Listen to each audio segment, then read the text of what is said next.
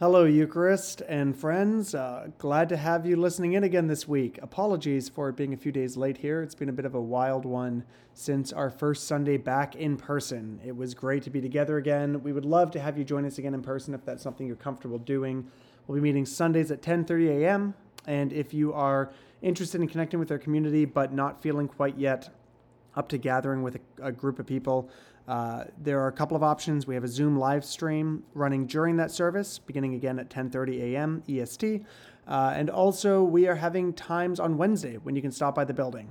It's all posted on our website. We've got common prayer in the morning. We've got a time of Christian meditation. We've got a community connection time, open sanctuary to come and sit and pray.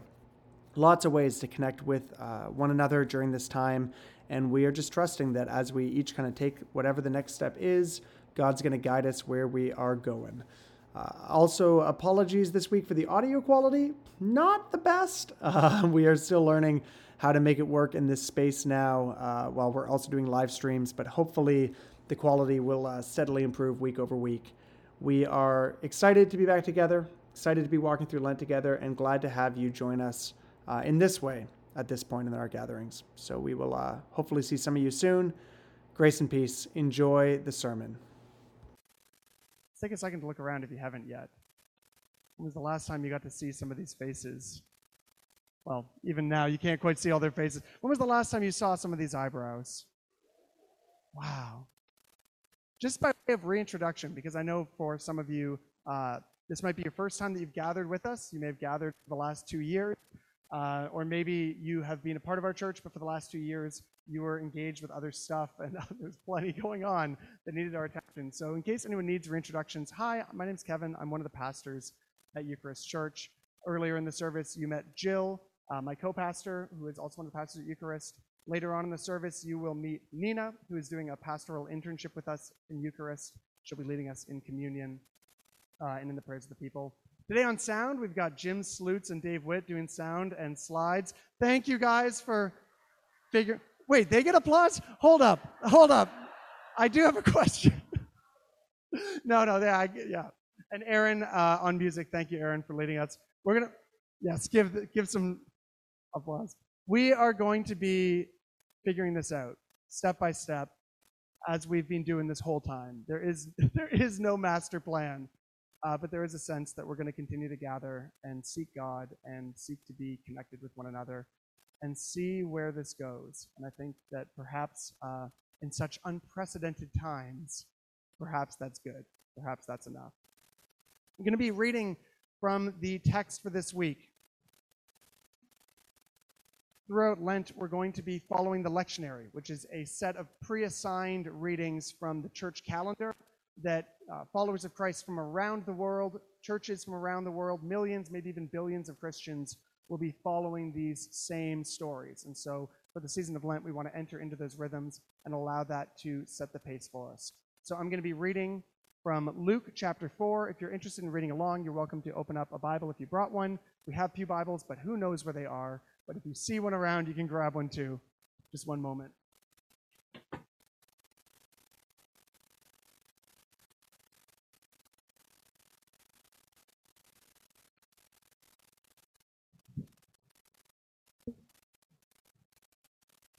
So we're reading to mark the beginning of Lent in the Gospel of Luke, chapter 4. This is right at the beginning of Jesus' ministry after he has just been baptized.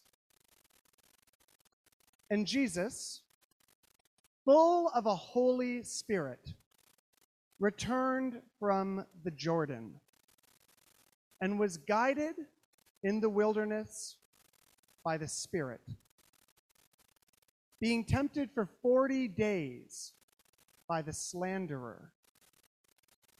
And during those days he ate nothing. And when they had reached their end, he was hungry.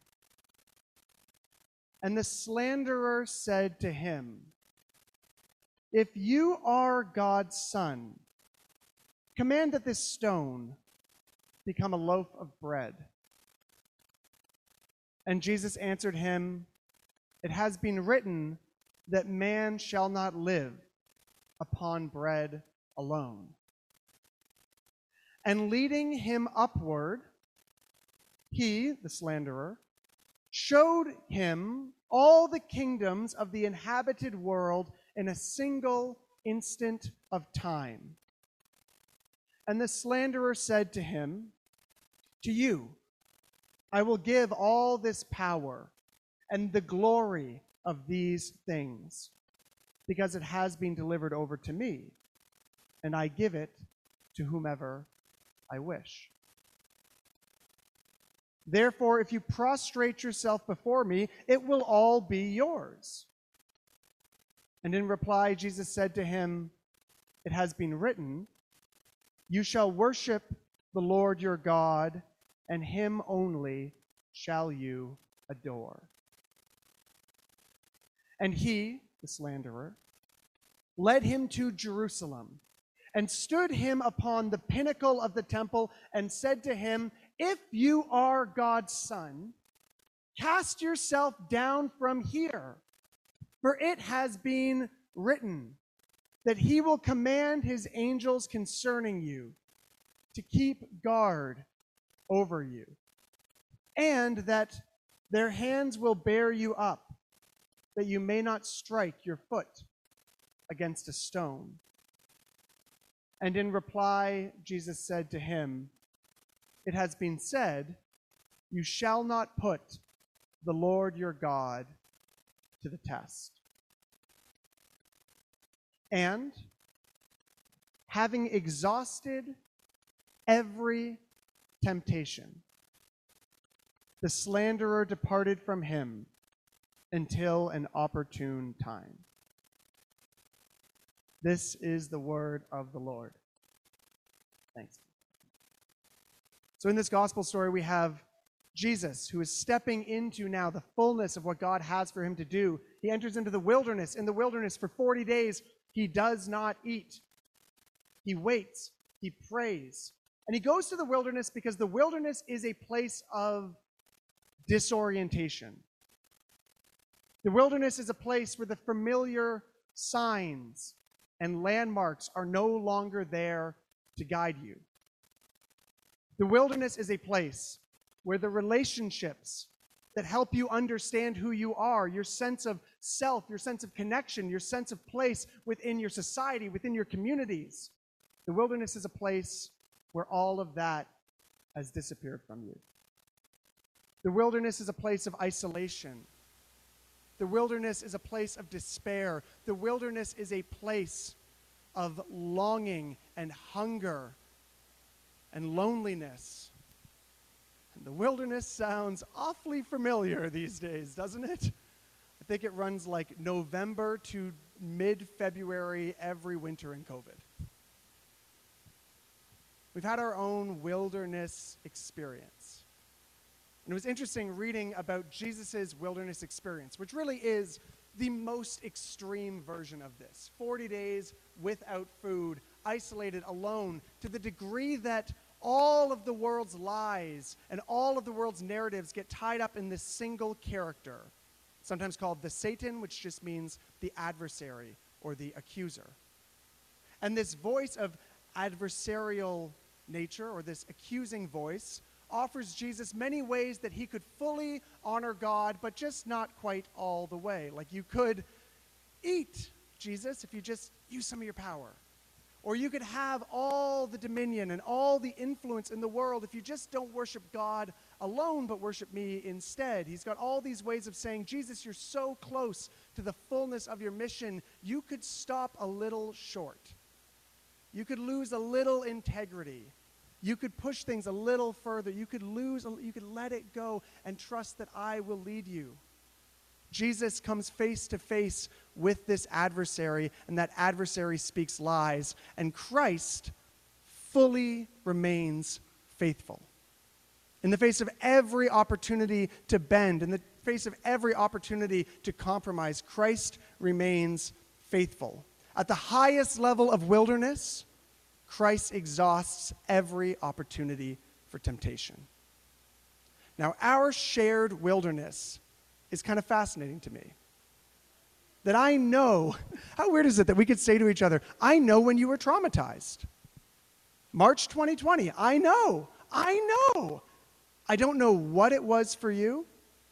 I don't know what you lost. I don't know what you had been hoping for.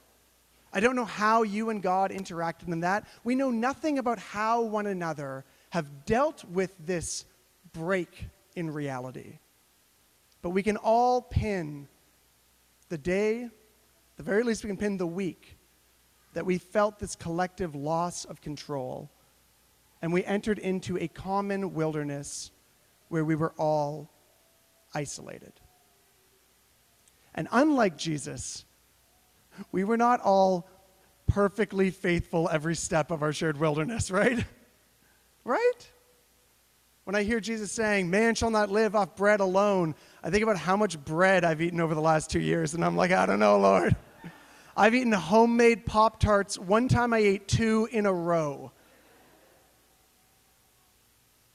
I don't know how to not take care of these comforts, these creature comforts of bread and binging and scrolling and Netflix. I have failed to fully exhaust every temptation when it comes to bread. When it comes to the little compromises that we might make to get a little power or to get a little influence or to make the world a little more like we think it should be, I have not been perfectly faithful.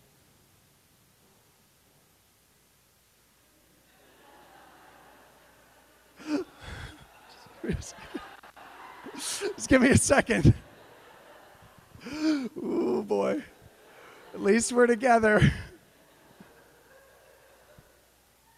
Have you? Have you been perfectly faithful? I know that there are times where I've made little comments to swing a room's opinion, where I've just made another group of people look a little worse than they probably are. Maybe used a couple of stereotypes to try to make a point. I know I've tweeted a handful of things that are either self-righteous or just downright snarky. And as much as I enjoy a snarky tweet, it's not Christ-like.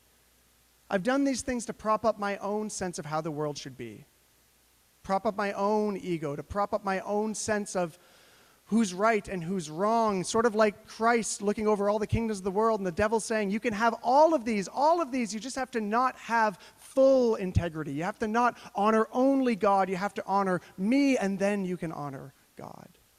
I have honored other things above God in my interactions with others. And as for putting the Lord to the test, I'd rather not get into it. But how many times have we, I'll just say for certain I, told God how we think things should be going, told God how we think he should be acting. Even the idea of throw yourself off of this and he will catch you. You know, I wouldn't even jump because I don't trust God in that kind of way. I wouldn't even jump. But even if you were to jump and trust God will catch you, it's like you whistling and expecting God to come. That we are the instigators and God should bless our plans. We don't respond to God. And Christ says that is not the way. That we are not to tell God what to do. We are to listen. We are to discern. We are to humbly receive what is happening. But we are not to put the Lord our God to the test. So here's the bad news about our shared wilderness experience. You're not Jesus. And I'm not Jesus. We're not Jesus. And we did not fully exhaust every temptation. Here's the good news about our shared wilderness experience. Jesus is totally Jesus. Jesus was faithful. He showed us the way. Christ led life all the way to death, all the way to Hades. He has liberated all who have come before us. He has liberated us from death. He has overcome death by death's own power, and through his perfect faithfulness, he has shown us the way to life. Christ has overcome death. Christ has been perfectly faithful through the wilderness. And so if we haven't, it's not like we have to go and try harder to be perfectly faithful. All we have to do, and it's so simple, all we have to do is be humble. We just need to be humble and ask for help.